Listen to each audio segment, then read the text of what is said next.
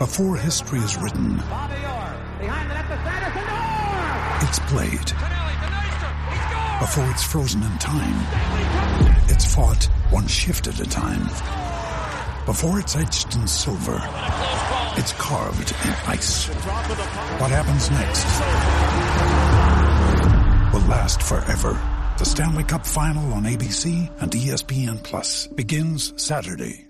Now's the time to save 30% on wedding jewelry, only on BlueNile.com. Make sure your wedding ring is the one with your pick of diamond and lab-grown diamond bands, all hand-finished and graded for excellence. Or surprise her with something blue she'll love for life, like a stunning pair of sapphire earrings. Blue Nile's jewelry experts are available 24/7 to help, from fit questions to style advice. Right now, get up to 30% off at BlueNile.com. BlueNile.com. You're listening to the Voices of the Vic podcast with Ben Aiton and Mike Duffy.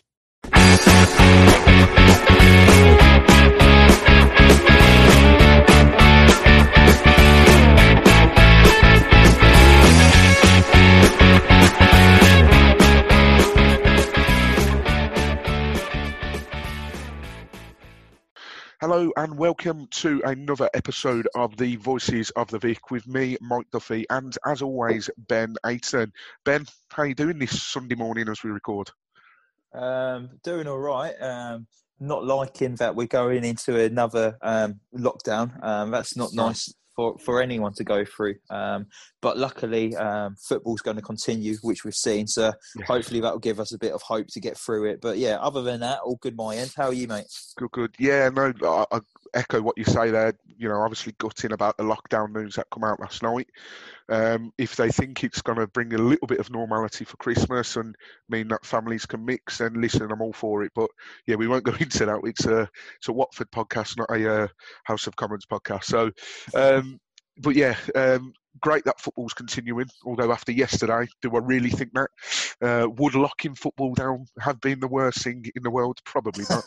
But yeah, no, I'm great. Thanks for asking. But ladies and gents, it isn't just me and Ben that are recording today. So we sort of been throwing hints out all week in our social media and stuff like that. And as you've seen, firstly, before I announce what I'm about to announce, me and Ben just want to say a massive thank you to everybody that follows us on Twitter. We did on Saturday night, was it, Ben? No, Friday night, was it?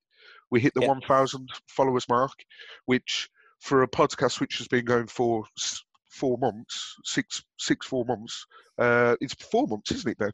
Started in June. 4 months. So a podcast which started in 4 months to get to the 1,000 followers mark this early on, we're completely over the moon, and we thank you for the support. So we genuinely wouldn't do it if the support wasn't there. So we want to thank you on that. But now that we've hit the 1,000 followers mark, we want to sort of pursue some of the things that we've got planned, and one of those is for the bigger games, where the games are more interesting and the games that I suppose are big on paper. We want to bring a third person in, because sometimes between me and Ben, we struggle to cover everything between us two. So we've actually brought in James Batchelor from the Watford Way. James, how are you doing? Very good, Mike. Very good. Thank you for having me on. It's obviously a real pleasure. I'm glad that I've kind of become your third member, you know, as such. And it's been really, really good to see how quickly you and Ben have grown the podcast over the past few months. And hopefully I can add a little bit more insight from a slightly younger Watford fan. And hopefully everyone enjoys listening to me. Yeah. No, absolute pleasure to bring you on. Obviously, if you don't know already, James is the founder of the Watford Way fan page. Go and check them out on Twitter, YouTube, Facebook. James does a superb job there. And I think James is brought in to make me and Ben feel a little bit older, because you're 19, James. I think you was telling me the other day. What year was your first Watford game? Was it 2003, was it? Yeah, something like that. Obviously, I was only like 3 years old then, so probably can't remember too much. But so been supporting Watford my whole life. Started going regularly in the mid-2000s with my family, and then pretty much been a season ticket holder the whole of the past decade. So, good stuff. Big Watford fan, obviously. Watford podcast. So, you'd be on the wrong podcast if you wasn't, James. Yeah, certainly would. So, it's repeat myself here, but obviously, again, great pleasure. And let's get into the game. Yeah. Unfortunately, we have to, gents. That's why we're recording this today. We have to talk about yesterday. I was so frustrated yesterday watching that game. We'll start from the very beginning, as always. The team news. Now, when this team news come out, I'll run through the changes in a minute in the team itself. But much like Tuesday, I looked at that side and I thought, here we go. This is what we want to see as Watford fans. And look how Tuesday ended up. We were lucky to come away with a point. But Ivic made 2 changes from Tuesday night. So the 2 changes were Cabot and Quina come out of the team and Wilmot and Chalobah come in, meaning that the team was Foster, Femenia, Cathcart, Trooster-Kong, Wilmot and Sema. That was sort of like a back 5-3-2, 3-5-2, however you want to look at it. And then in the middle, it was Capoue, Cleverley and Chalobah. And then again, I'm going to ask you in a minute, James, your view on this, but João Pedro and Sarr up top. Firstly, James, I want to get your view on that starting 11. What going into it, looking at it on paper, what was you thinking when you saw that team at 2 o'clock? Yeah, so naturally, I'm against the 5 at the back formation that Ivic has used in the first few games of the Championship season. It's just, for me, it doesn't allow us enough attacking prowess going forward. I just feel like it limits us a lot. Obviously, a lot of good players in there. Good to see Capoue get another start. Chalobah, I know you quite like Chalobah, Mike, but I'm not really a fan of his. Overall, it's what I expected from Ivic, but not what I would have picked at all. Yeah, no, very, very interesting. And you say, obviously, I've talked about Chalobah at length on this podcast, and I do feel like he was being made to be a bit of a scapegoat. But let's just say yesterday wasn't his greatest performance in a Watford shirt. I will hold my hands up there. But Ben, when you looked at that starting 11 at 2 o'clock, how was you feeling? Was you feeling confident, quietly confident? You can never be too loudly confident as a Watford fan, but how was you feeling about that? I liked seeing Hughesy and Gray was back on the bench. I thought that made our bench a lot stronger than it has done in previous games. But looking at the starting 11, I thought it looked more negative than what it did against Wickham. Taking out Quina and replacing him with Chalobah, that wasn't a very offensive decision. It kind of put us on the back foot a bit more. And I've been with you talking about Chalobah this season. I thought it was a bit of a scapegoat, but his performances have been very, very poor this season, and I'm no longer really defending him anymore. I don't think he's good enough for our starting 11. Very, very interesting views. Very, very, listen, I think he's obviously not been the same since his injury a couple of seasons ago, and I totally understand that. But I just think these last few games, his body language just isn't what you want to see in a Watford midfield. The midfield have extra work to do because of the wingers, where the wing-backs liking to get up. So they need to do extra work. We know that. But, Chalobah's really not been at the races. I thought he was all right against Wickham. But yesterday, no good. James, I want to get your view on something here. A lot of people on Twitter have sort of pointed this out over the last few games. Sarr as a second striker, yes or no? Absolutely not. Now, I'm going to have a bit of a rant here. So, Pedro and Sarr, they're obviously top quality players. Sarr, obviously, great player last season in the Premier League for us. Probably should be playing for a Champions League side. And it's just a shame that I don't think he's being utilised how he should be, because Pedro and Sarr, as a pairing, should, for me, play as wide players with a central striker up top. And I just don't think that this formation, this system suits Sarr as he tends to drift out wide for me. He drifts out wide too much, and he doesn't get in the box when he should, and it means it limits our attacks because there's no one to aim for in the box. Yeah, and Ben, just going off what James has just said there, obviously he'd prefer to see 2 players out wide. Do you think the reason Ivic has played this system is because he's maybe not had the players he wants ready? Do you think we'll see a shift in the formation now that Gray's back and Troy's coming back in a couple of weeks as well, or maybe even next week? I don't know. Yeah, I just don't think he's got the players to play in those roles, unfortunately. I'm with James. I totally agree.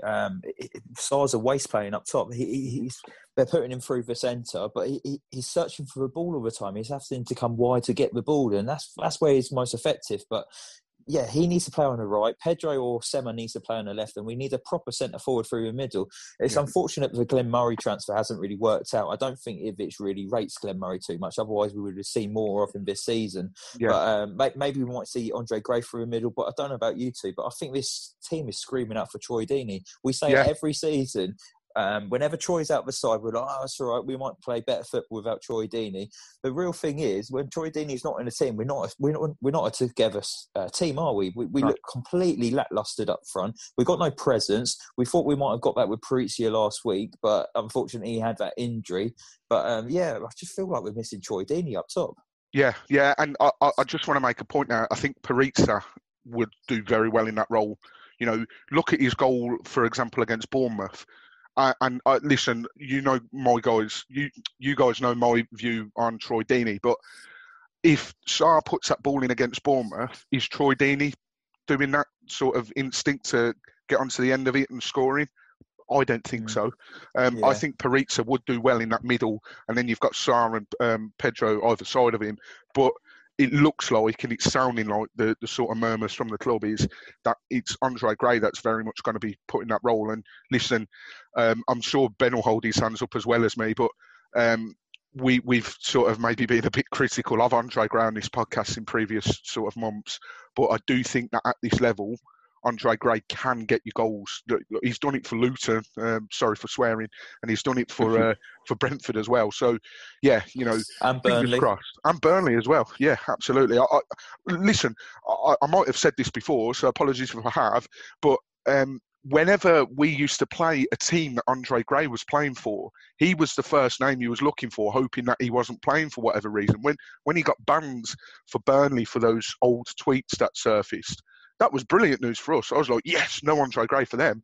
But we sort of don't have that fear factor from our side when we see him in the starting 11. But I think we can implement him this season, and hopefully he goes on to actually score some goals and get us back up to the Prem. But Troy Deeney, absolutely, we do miss him, and we'll talk about this a little bit later in the podcast. But I think Stoke would be the perfect game because we know what their game plan is, and a player like Troy Deeney against a team like Stoke would be absolutely massive. So yeah, that's going to be interesting. But yeah, so obviously we've talked about the starting 11, sort of mixed emotions around it. 6 minutes it took Barnsley to score. Alex Mowat, the former Leeds player, there was a mistake from Will Murray, give the ball away, and Capoue wasn't quick enough to get there and close him down, and Alex Mowat had the freedom of Oakwell, I think, at one stage, and he's just absolutely wellied it. You can't blame Foster for that, I don't think. Sun was in his eyes, caught him off guard, should have been closed down a lot quicker, and he's took the goal well. And I think other than that, Foster hasn't had much to do that whole game, and unfortunately the same for Jack Walton in the Barnsley goal. But yeah, it's just frustrating to see, isn't it, Ben? You know, Wilmot's giving the ball away. I get that players will give the ball away. You know, we're not perfect, but I think Capoue's got to be, closing him down much quicker. I thought he was very poor in the first half. I think credit to Alex Murray. He scored an identical goal last week against Millwall as well, and you just don't save those. No. Like you say, maybe the sun was in Foster's eyes, so he couldn't really see it. But the moment it left Murray's foot, it was going in one place, wasn't it? And that was the top bins. So yeah, you're not saving that. But what I would say is, you might not be able to stop saving those. You might not be able to save those. Sorry, but you can definitely stop the shot. Wilmot played an overweighted pass to Capoue. Capoue weren't really on his toes and weren't quick enough to react. But then I thought Cathcart was too slow to get across to try and make the block. Like defensively, we could have done a lot better to actually close down the shot and actually stop them from getting a shot on target. Yeah, absolutely. And you know, I just think that the praise that this defence has received so far this season from everybody, and you know the analysis that has gone into it when we've been on Sky. You know, look, when we played Derby, we were coming back in numbers. We're defending really well. We did have the best defensive record in the division going into that game because Reading had lost 3-2 to Coventry, but now I believe it's joint with the likes of I think Swansea, possibly. I know Birmingham were in there as well, but it's joint best. So it's a little bit disappointing. But James, do you think maybe Ivic has got a sort of? I feel a bit stupid saying this because of how many games into the season we are, but do you think after mistakes like that we sort of need to strip it back to basics maybe with defending, or do you think it was literally just an off day and hopefully we can bounce back on Wednesday? No, I don't think it was an off day, because we've seen it in previous games, and especially when we played Wycombe. I think when people play a high press against us, our players just seem to panic in possession, and that's exactly what happened when Wilmot gave the ball away. And obviously he's tried different personnel. He dropped Wilmot for a few games. He brought him back in, obviously, yesterday. But you know, it is that we did only concede one goal, and on another day, if we were clinical, we maybe could have got 2 or 3 and would be talking about a win. So we talk about our defensive frailties, but maybe if we get our attacking right, our attacking flow, our attacking movements right, then maybe we could have been talking about a win instead. Well, I certainly think we should have been, because, you know, I thought after that goal, we sort of maybe controlled it down a little bit. We got the feel of the ball. We were sort of more comfortable in possession.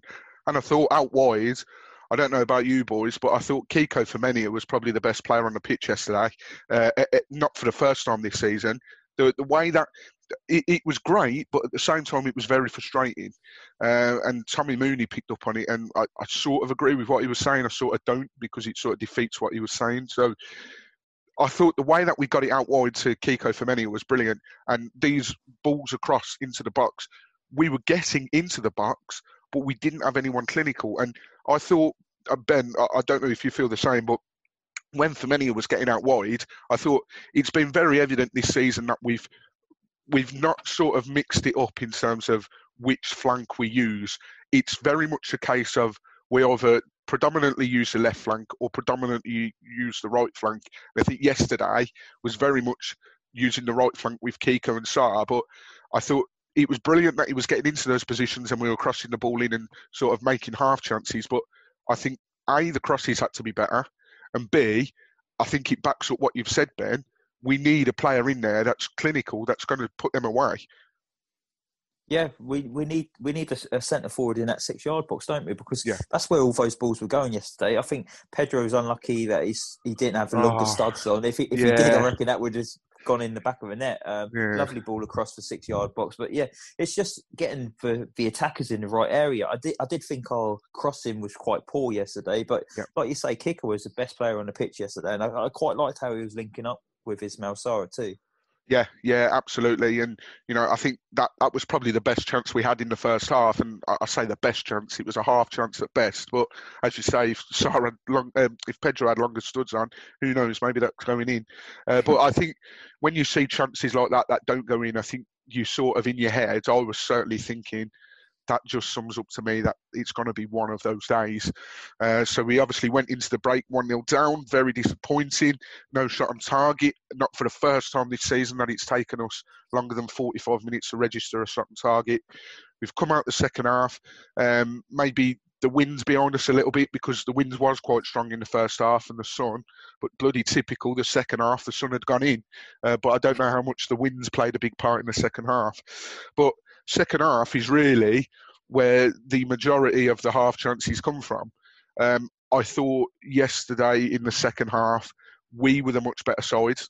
And I say better sides in possession and creating half chances. I think Barnsley were tiring. I thought they set up a low block. They were defending for their lives, basically. And I think at one stage in the second half, they were just happy that if the ball come near them, that's it. We're getting rid of it. We're putting it out. I don't care how. That's what a team like Barnsley will do to you. They will frustrate you, much like a similar proposition to Wycombe. And I had such high hopes that this was going to be a different game and Vlad was going to give them a rocket or two, but it wasn't to be. But second half, James, I'm still sort of replaying it in my mind, and I know you are, Ben, because I saw a tweet that you put to someone earlier. But how's Cleverley missed it? I'm not too sure. I think for me, it was just, I think there was too much pace on the ball. And he tried to get his right foot on it, and he just deflected it just beside the post. But you know, that is what you want. You want people getting into them positions, and if we were doing that more often, then as I said earlier, maybe would have more success, and maybe we would have scored a couple of goals. But it was just too little, too late for me. Why didn't we get into them positions in the first half? Yeah. You know, maybe if Domingos Quina was on the end of that, he might have scored. So look, it's unlucky ultimately at the end of the day. But yeah, I was on the edge of my seat when he missed that. I thought he'd gone in, but maybe I'm being too critical here. Maybe, I don't know, he's cut it across and tried to, the pace of the ball sort of killed him. I don't know. But one player who did think had a much better second half was Capoue. Now, Ben, I don't know how you feel upon that, but I thought the first half he was very lethargic. Body language again with Capoue. He was sort of looking around at times, sort of shrugging his shoulders, looking to the bench, almost as if to say, I don't know what you want me to do, sort of thing. But second half, those diags, that is the old Capoue that we love to see. And it was very evident that we were going to hammer that right-hand side, use Kika and Saab, much like the first half. But Capoue just loved them diags, didn't he? Yeah, he does love it, but I also feel like that's all we've got at the moment. That's all we can do. It's just the diagonal ball, and it's frustrating to see. Yes, he can hit a magnificent diagonal ball, but we need to mix it up. We can't just do that all the time. It's becoming very predictable. But yeah, Capoue was much better second half than he was first half. Yeah, and you know it's very limited in terms of the chances we can talk about, but we did create more half chances in this second half, and that Wilmot header, I think I've watched the replay, Ben, and I think it's come in, and I don't think it's hit him cleanly on the head. Otherwise, that was going in. But I think that fully confirmed it for me. When that ball is glanced and it's bounced just before it's gone over, that confirmed it to me. I thought, right, I might as well switch the TV off now because we ain't scoring today. I thought, like the Cleverley one, I thought that was in. Yeah, I thought that was in as well. He just needed to get his head over it a bit more, didn't he? And just headed it down into the turf and bounced over. Yeah, I slumped in my chair when I saw that. I couldn't believe it. Like you say, it weren't our day again. Yeah. It was very frustrating, and I want to pick up on something you've just said, Ben, and James, I want to get your viewpoint on this. You Ben just said, obviously, it almost seems as if we've only got that one Capoue diagonal ball, get it out wide, try and fizz it across the box and hope for the tap in. A lot's been made about our recruitment policy, and we've sort of addressed the centre-back situation. We bring in Troost-Ekong in, who I think has been solid. The striker situation, people wanted perhaps another centre-forward, but listen, we've got Gray to come back, we've got Troy Deeney to come back, so that bit I'm not so worried about. Left back still to be addressed, but I think Femini is doing a brilliant job so far. Midfield, we've had a question come in from Adam Holloway on Twitter, where he's saying that the recruitment policy has been awful, that we need a left back and a creative midfielder. Do you think that watching that same old Capoue out wide, ball into the box, and obviously Chalobah's under par performances, do you think we need another midfielder, or do you think we've got the midfielders in the club, we're just not using them to the correct effect? Yeah, I think it is too predictable, and I'm glad that Will Hughes made his comeback yesterday, albeit I think it was in the 89th minute, wasn't it? So he didn't really have enough time to impact the game. And I think he could offer something different in there. But in terms of recruitment, I think no Championship club had a net spend over £2 million.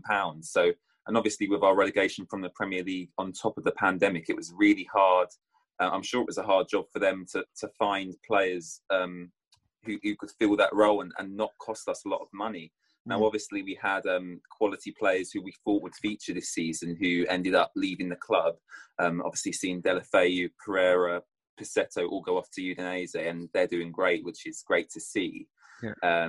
But I do think we need something different in there. And I think Quina is the key to that. And I think if we just change up the formation to my preferred 4-3-3 and Quina at the head of that midfield, I think would play great football. Yeah. So from the sounds of it, it sounds as if you perhaps think that the answer is actually within the squad. We've just not used them, or we've not used the correct or preferred formation, which is very interesting to get. I think so.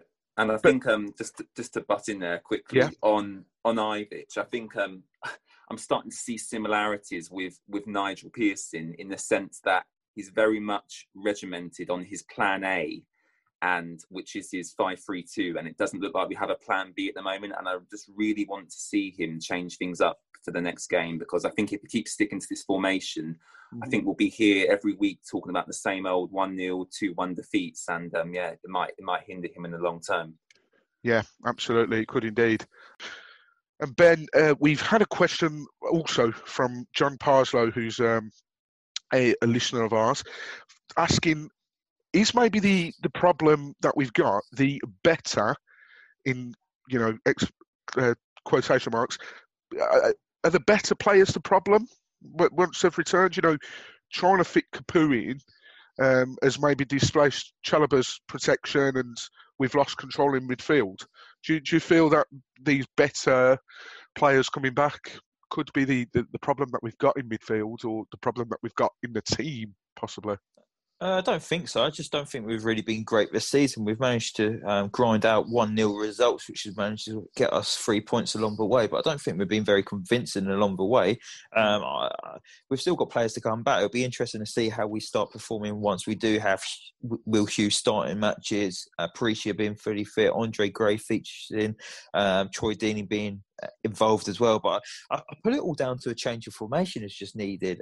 We got to ditch the three at the back and go 4-3-3 like James has said already. We need to stick Sarr on the right. We need to stick maybe Pedro or Sema on the left and play like a centre forward down the middle in the likes of Parisia or Deeney. And I'll tell you why we need to do all that. It's yesterday we lost the ball 216 times against Barnsley. That's not good enough. No. Once again, our midfield was overrun in midfield. We couldn't cope. There was no link between midfield and attack. Something has to change quickly. Chalobah's bang average is the shade of a player he used to be. I don't think he's good enough for our starting 11 anymore. Cleverly shows good work rate, but that's about it. There's no quality in the final third.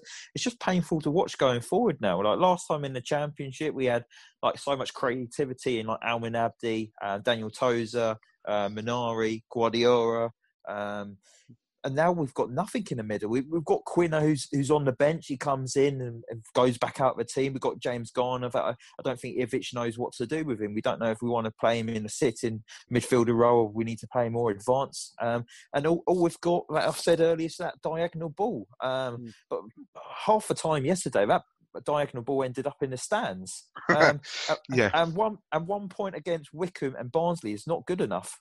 No, it's not. And we mean no disrespect to those teams, but realistically, when you look at our squad list and compare it to the likes of Barnsley, the likes of Wickham, I know football's not played on paper, but come on, guys, we've got to be getting more than 1 point out of those two games, I think. Yes, especially when you're a Premier League side who's just been relegated. You're going down, you're looking at the fixture list and you're looking at Wickham and Barnsley and you're going, that's 6 points there. We need to get 6 points of that. Coming away with 1 point is just ridiculous. Yeah, and I don't mean to sound big-headed, but I think you're looking at those two fixtures and you're thinking there's a chance to sort of up our goal difference. We could get maybe 2, 3, 4 against these sides. James, was you going to say something then?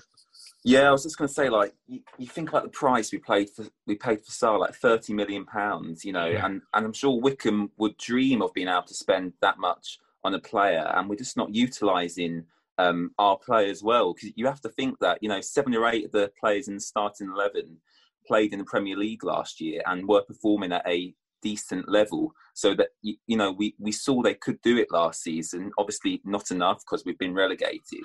But we need to be seeing more out of these players.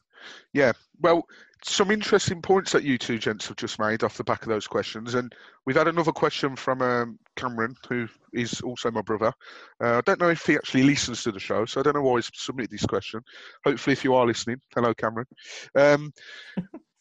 James, we'll come to you first.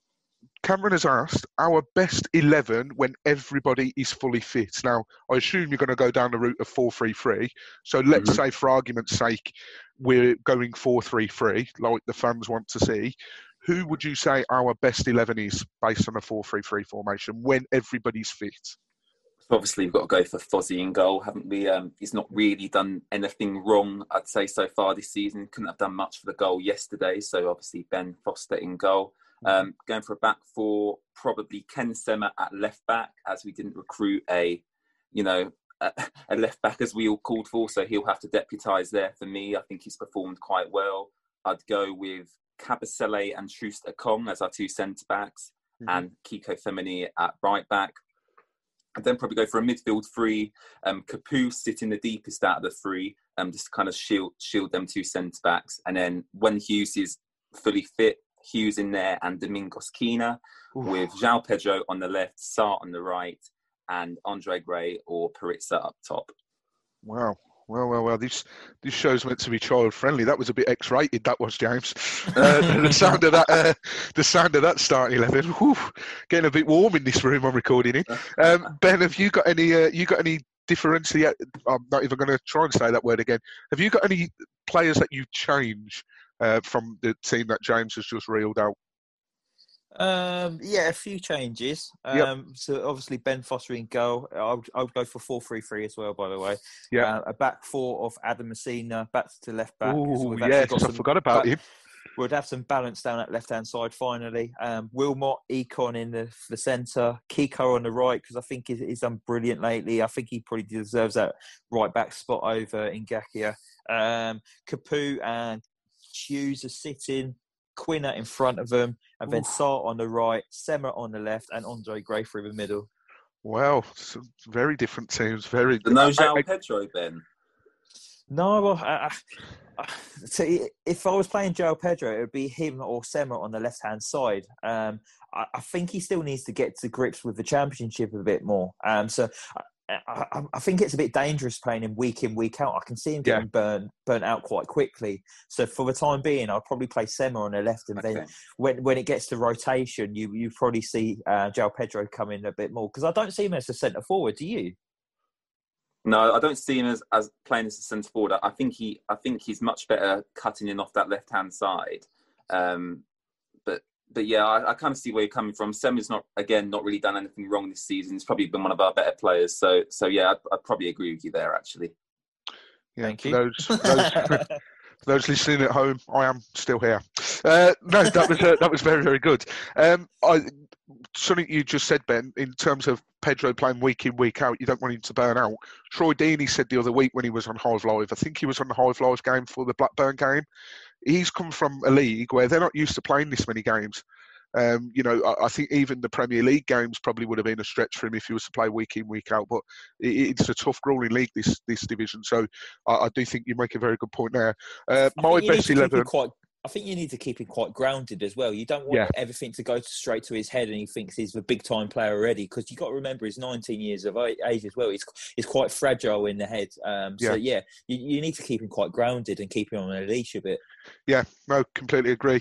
In terms of my starting 11, we'll finish talking about the Barnsley game, thank God, off the back of this. But my starting 11 would be Ben Foster in goal, also a 4-3-3. Adam Messina left back. Ben, when you mentioned him, do you know what? I completely forgot about him, because we've just not heard anything for a bloke who's meant to be coming back this month. We've not heard anything. So, yeah, I think he's more back January time. I've seen. Oh, you're joking. That's actually why I didn't include him. I would have him in mind, but he's not going to be back James, for so long. The question was when everyone's fully fit. So you've had your chance, you've had your chance. You will have to sit there and learn from your mistake. I'll revise my answer. There might not be a next time after that, James. I might have to rethink this whole thing. So Ben Foster in goal, Adam Messina left back. I think Wilmot and Troost Ekong centre back. Sorry, Cabs, and sorry, Cathcart. Right back, Kiko Femenia.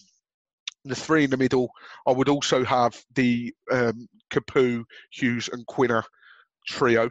How they would be playing, I don't know, because I noticed that, James, you said Capoue would be sitting the deepest of the three, and then Ben, you said that Capoue and Hughes would be sitting the deepest of the three. So I'm going to sit on the fence and just sort of say they're my midfield trio. I think Capoue does need to sit defensively deeper though, but I don't know if I'd have Hughes next to him. And then the three up top, I would also go Sarr out wide, Sema out wide as well, and then God, this is like I want to choose Troy because Troy's Troy, and like yeah, but I just think Paritza, he's got so much to offer, you know. I know he's had this injury, and hopefully it's not sort of damaged his confidence in any way, and he doesn't sort of play a bit like Bambi on ice because he doesn't want to get hurt. But I just think that Paritza is, if he gets a run of games in this team, I think he's going to surprise a lot of people. So I'm going to go Paritza.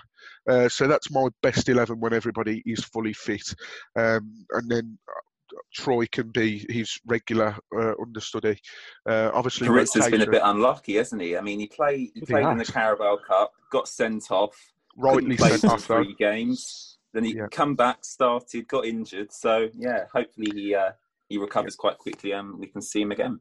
Yeah, I think Ben actually put a tweet up on our Twitter saying that he doesn't require surgery and he should be back for after the international break, which unfortunately we've got another one to face in a few weeks. But that actually brings me nicely into the next piece that we're going to talk about. Before the international break, we've got another nice easy game on Wednesday night, boys. Home to Stoke City, who Michael O'Neill's gone in since taking over as boss, and he's turned them around. They got a 1-0 win yesterday against Rotherham. Probably not the prettiest result, but listen, how used to we're to 1-0 results. You know, that's all we're used to so far this season. But as we know, in the Championship, these are the type of games that you need to sort of grind out these performances. But it's going to be a tough old game, Ben. You know, we know when we've played against Stoke, from memory, I don't think our home record's too good against Stoke. I'm not too sure what the home records are. You're the one who does the stats. You'll have to let me know, mate. I'll let you know, But yeah, it's never an easy game when you play Stoke. You kind of know what you expect. I think they've maybe transitioned a little bit over Michael O'Neill. I think they probably play a bit more football on the floor, but they play a very aggressive style of football still. And he's getting a tune out of James McLean as well. He looks a completely different player for them this season, and most of the goals and assists are coming through him. Yeah, he scored yesterday against Rotherham. So they are now level on points with us. We're in the playoffs just by the skin of our teeth. Our goal difference is better by 1 than Millwall because they got smacked by Huddersfield yesterday, which I didn't see coming. So James, obviously Stoke level on points with us. We're on 15 points after 9 games. Do you think? Well, how do you think this game's going to pan out? Because we look good at home. I feel much more confident when we're at Vicarage Road than compared to when we're away. Yeah, I think so. We're undefeated at Vicarage Road so far this season, aren't we? So it definitely gives us a bit more confidence playing at home. For me, Stoke's always a bit of a difficult game. I don't really have many good memories of Stoke home or away. It's always very aggressive, very dirty. A lot of rainy nights, a lot of cold evenings. So I'm expecting a tough game, a lot of challenges to be put in. As you said earlier, someone like Troy is probably ideal for that game, but I don't think that he'll be back for that or even starting. So it's going to be a difficult game as usual against Stoke. Obviously, as you said, both on 15 points. With Reading losing this weekend as well, I was hoping we could capitalise on that. So, absolutely. It's a bit frustrating, but hopefully, as all the players posted on social media yesterday, we move on to Wednesday and hopefully we can get that win. Yeah, I think they probably said that after Tuesday. We move on to Saturday. Look what happened. Just a couple of things I want to point out what you've just said there. You don't have many good memories from Stoke. You may be showing your age a little bit there, James, but Ben, I don't know if you'll recall this, but 2005-06 season when we went up, we went there and we beat them 3-0. I think they had Thomas Sorensen in goal back then and he got sent off. But yeah, Ben, do you remember that game or am I just chatting? Very, very vaguely remember Yeah. it. The one that stands out for me is our first year back in the Premier League and Yes. Troy Deeney's first goal in the Prem. Yes. Him and Abdi. Igala linking up, and then Abdi scoring in the second half. And I was in there. I was in the away end. I remember it very well. It was a very cold, wet day, quite windy as well. The away pub was across the road in a Harvester. You had to queue up to get in. It was like 1 in, 1 out.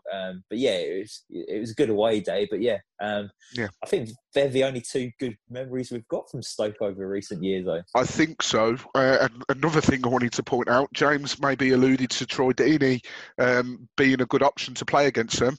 Perhaps not. I think the last time we played Stoke at home, when Troy Deeney played, he tried to gouge Joe Allen's eye out. And I think he had to have. I think that's when he sort of thought to himself, "I'm going to have to start therapy," because as we all know, it's well documented that Troy Deeney has therapy sessions to help with his anger and mental health. And I think he alluded to the Stoke game being one of the games where he sort of perhaps had to look at himself and think, should I really be doing that? But I do think a player like Troy would be good against a team like Stoke. So it's going to be a different proposition. I will say this very quietly, but I feel much more confident that we're at home than if we were travelling to Stoke, because in 4 games we've picked up 10 points at home, which is the 5th best record in the league, 5th best home record in the league, I should say.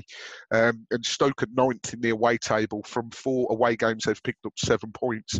So, on paper it should be a pretty even game, but I do feel much more confident.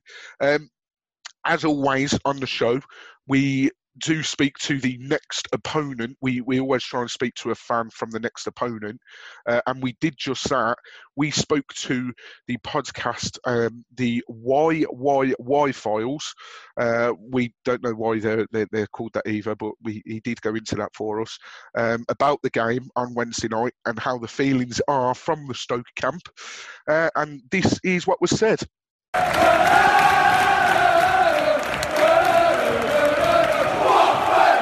Yes, we're here with Ben from the YYY Files podcast. Now, Ben, I don't usually ask this, but what's the motivation behind the name? It doesn't, it's a bit confusing to me. So the motivation is our song is Delilah down at Stoke, and why Delilah. So yes, there's your tie-in there. Yeah, that makes sense, actually, come to think of it. I knew there'd be a logical reason. I knew it. Everybody asked that. I quite like the niche. Yeah, no, it's a good name. So we'll start at the very beginning.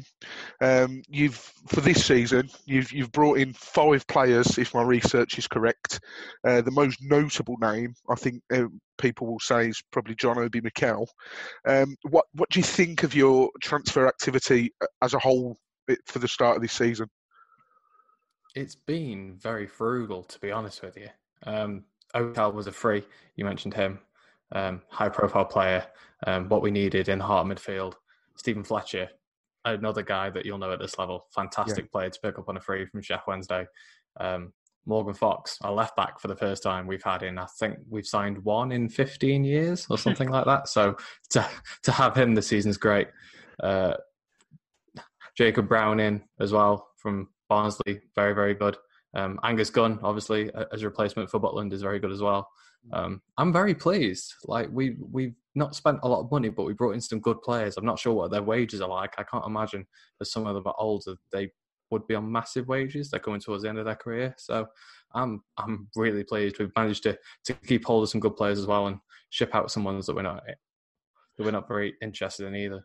Yeah, I mean, I don't know. I'm going to ask you this in a second now, but obviously finishing 15th last season, 56 points, well clear of the relegation zone in the end of things. But do you think that, although you've only brought in a select few, do you expect maybe to challenge for a higher finish this season? What are your overall aims for this season as a Stoke City fan? I think we've got to aim for better, considering that last season we were tipped again to be promoted. Obviously, that went really sour. We were bottom after, I think, 14 games, and we looked like that we were going to get relegated, rock bottom of the league. Michael O'Neill come in, and he's changed everything. It's less the players that we brought in the last 6 months or so. It's more Michael O'Neill. His influence has been wonderful, to be honest. We've been a sinking ship since 2016, and O'Neill's turned that around. And I'm not saying that we should aim for promotion. I think that a stretch goal should definitely be playoffs, and that's sort of where we are now. Yeah. But just a nice stable season, one where we don't have too much drama, will be lovely, because we've had quite a lot of drama in the last few years, and I'm fed up of it. So just having a season of no drama, no regrets. Yeah, just a quiet season, and then maybe next season we look to make a more serious challenge. But to be honest, it's looking more and more difficult with parachute payments as we go. But I'm pleased. Yeah. Yeah, you mentioned the fact of Michael O'Neill coming in. For those that don't know, obviously he did a very, very good job. I certainly thought as the Northern Ireland boss, and I'm very surprised he left the post actually. But he's come in, and as you say, he's sort of turned the ship around, so to speak. Now, one thing which you must get a lot, which I feel a bit bad asking you, but obviously there's that sort of tag that comes along with Stoke City. You sort of think that sort of style of football, dating back to the Tony Pulis side. Is that one thing that you've seen under Michael O'Neill? Is there maybe you're playing it more on sort of, you're playing more with the ball, or is it still very much the same style of football? I think Michael O'Neill doesn't seem to have a set style in terms of attacking, in my opinion. We've gone with a 3-back, which is unusual for somebody that would, pretend to sort of lump balls forward. Direct, maybe, but not necessarily in a sense of lofted balls, maybe just getting the ball up the pitch quickly. I think possibly the reason why we've been successful under him, we've been successful when we, in the last few years in the Premier League, is because we are more resolute in defence, absolutely more resolute in defence. Since the latter stages of Mark Hughes and then the manager we had after that, we were shipping goals, 4 or 5, most games in the Premier League, and then quite frequently in the Championship too, and it was embarrassing.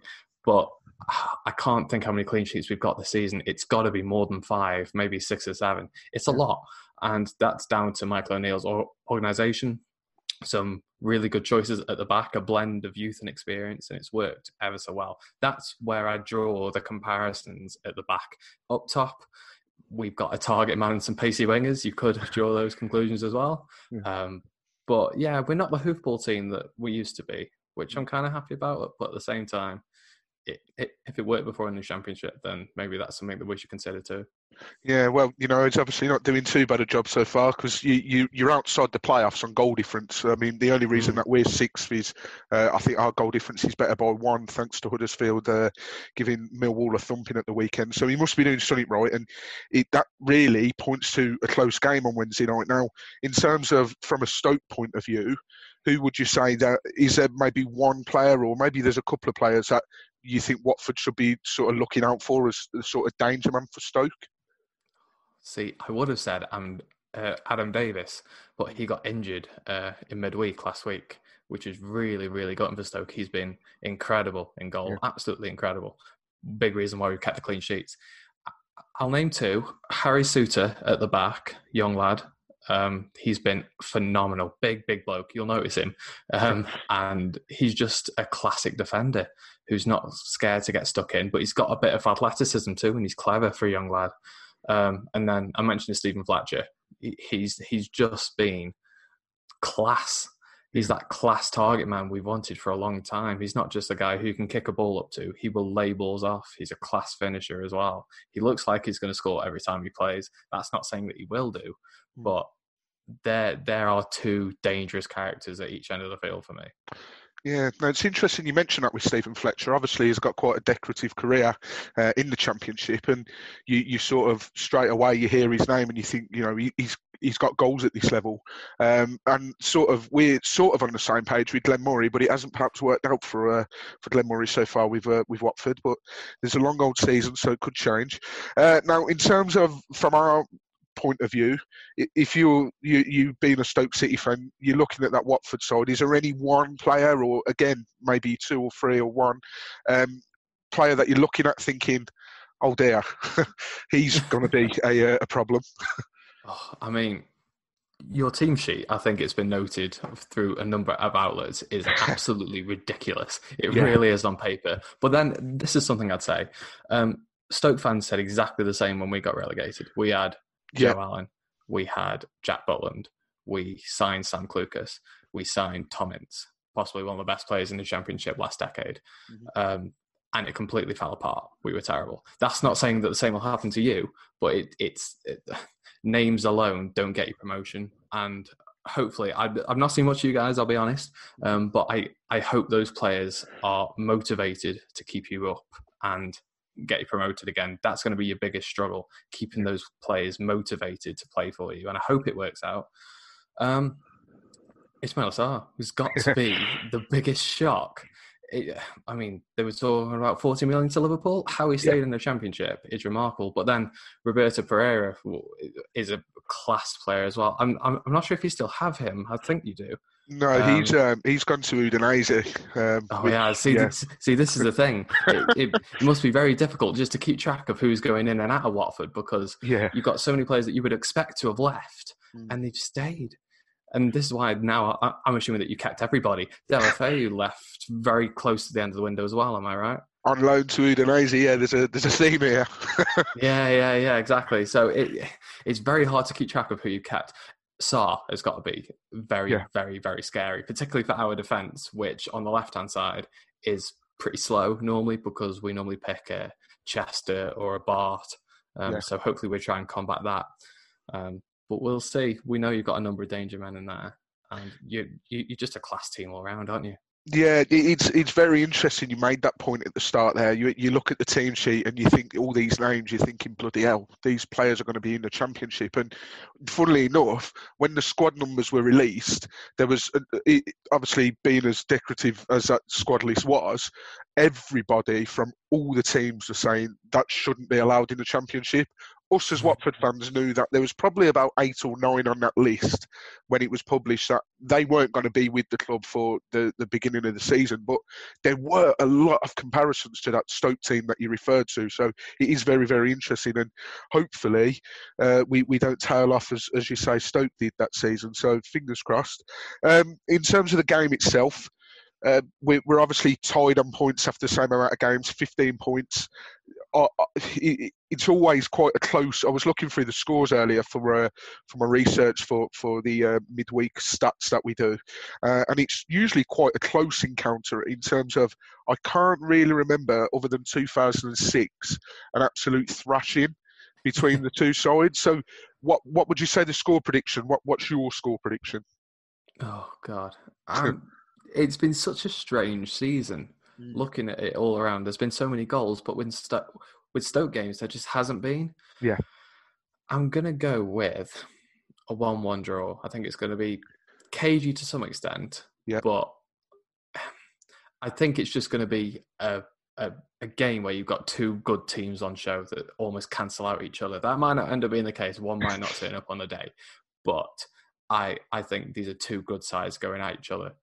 In reasonably good form, as you pointed out as well. So I'm expecting a good bit of quality in this game and a good watch as well. Yeah, hope so, because as you say, you've not seen many goals for Stoke this season, and we've been exactly the same. Quite a few 1-0 wins, some scrappy games, but at the end of the day, in the Championship, if you can get a win, it doesn't matter whether it's 1-0 or 4-0. So, yeah, hopefully it's a bit more entertaining, because recently we've not seen that from Watford. So, and then we always finish up on the question of 3 to go up and 3 to go down.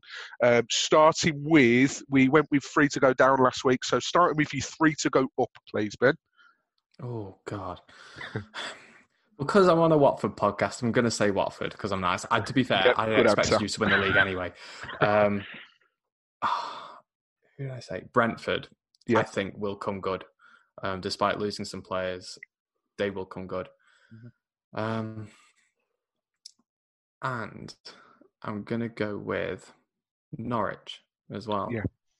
Yeah, I like, maybe a bit obvious in terms of the teams that I'm picking, but I think there's a good level of team in the Championship this year. There's a very stark difference between top and bottom, where last year there wasn't.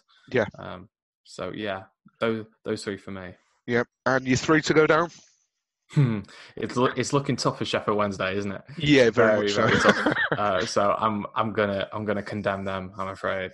The same for Wickham. Bless them. Yeah. I know they got the first win, but they seem to be fish out of water. If they manage to stay up, then congratulations. They've done a fantastic job. Yeah. But yeah, I'm going to say Wickham. And just because I don't like them, I'm going to say Derby. yeah. You can understand they're down there at the moment, so. Well, that's it. We'll keep them down there.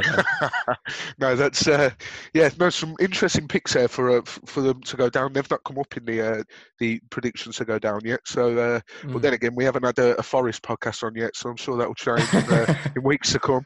But that's superb. Thank you very, very much for coming on, Ben. And like I say, hopefully it's an entertaining game for both of us. I think we're both in for a long season, I think, but hopefully I'm wrong there. But yeah, thank you very much. The podcast that Ben does will be in the link to the Twitter on our tweet when the podcast comes out. But yeah, thank you very, very much for coming on, Ben. And hopefully you have a good rest of the season. Yeah. I was going to say best luck for the game, but that's not quite true. Best luck for the season, most definitely. But yeah, all the best. Thanks for having me on. I really appreciate it. No problem. Thank you.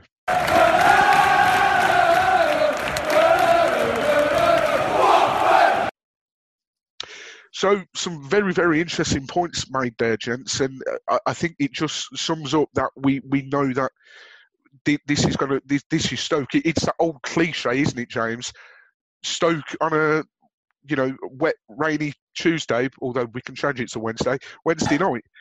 It's going to be a tough old game, but I think if we come through this one, the players that have played in the Championship will know the proposition of Stoke. And if we come through this one, this could be a massive one for our confidence, James. Yeah, absolutely. I think so. I think a lot of our fan base are very reactionary. I've seen a couple of people saying Ivich out already, which don't get me started on them idiots. It's quite frankly ridiculous. So yeah, absolutely at home. Players should be confident playing at home. So look, obviously we just got to get the win. I don't care whether we have 10% possession, 70% possession, or we just get a scrappy own goal. I couldn't care less. Just need to get the 3 points on Wednesday.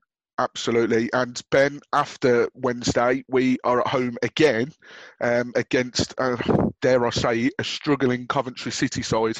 Although they were struggling, they beat top of the league and beaten Reading on Friday night. But 2 back-to-back home games, Wednesday, Saturday.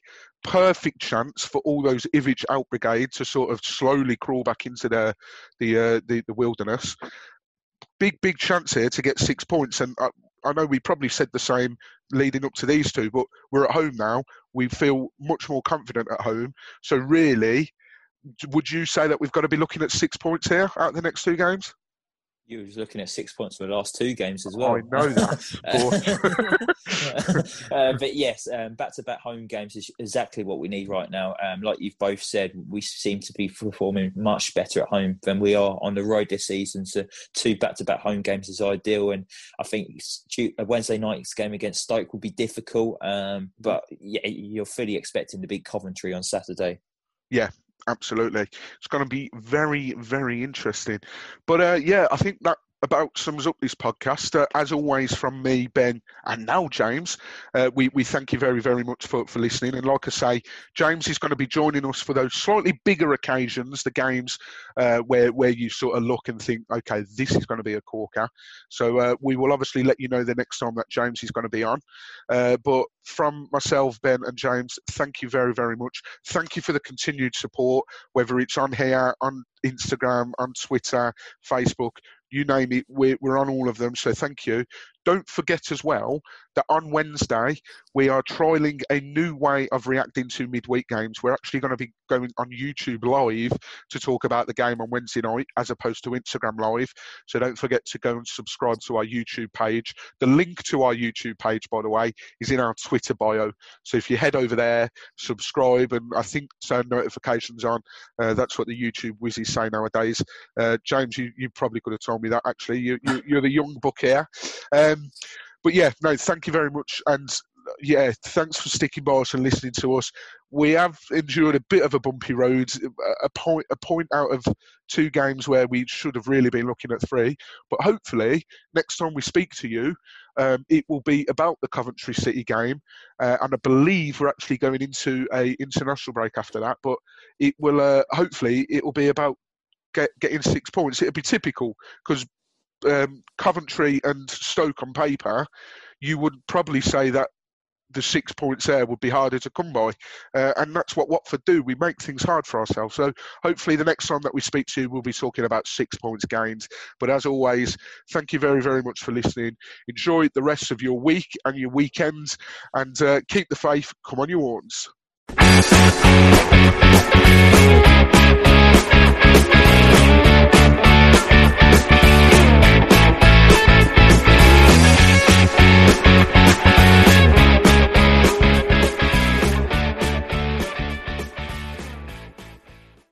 Sports Social Podcast Network.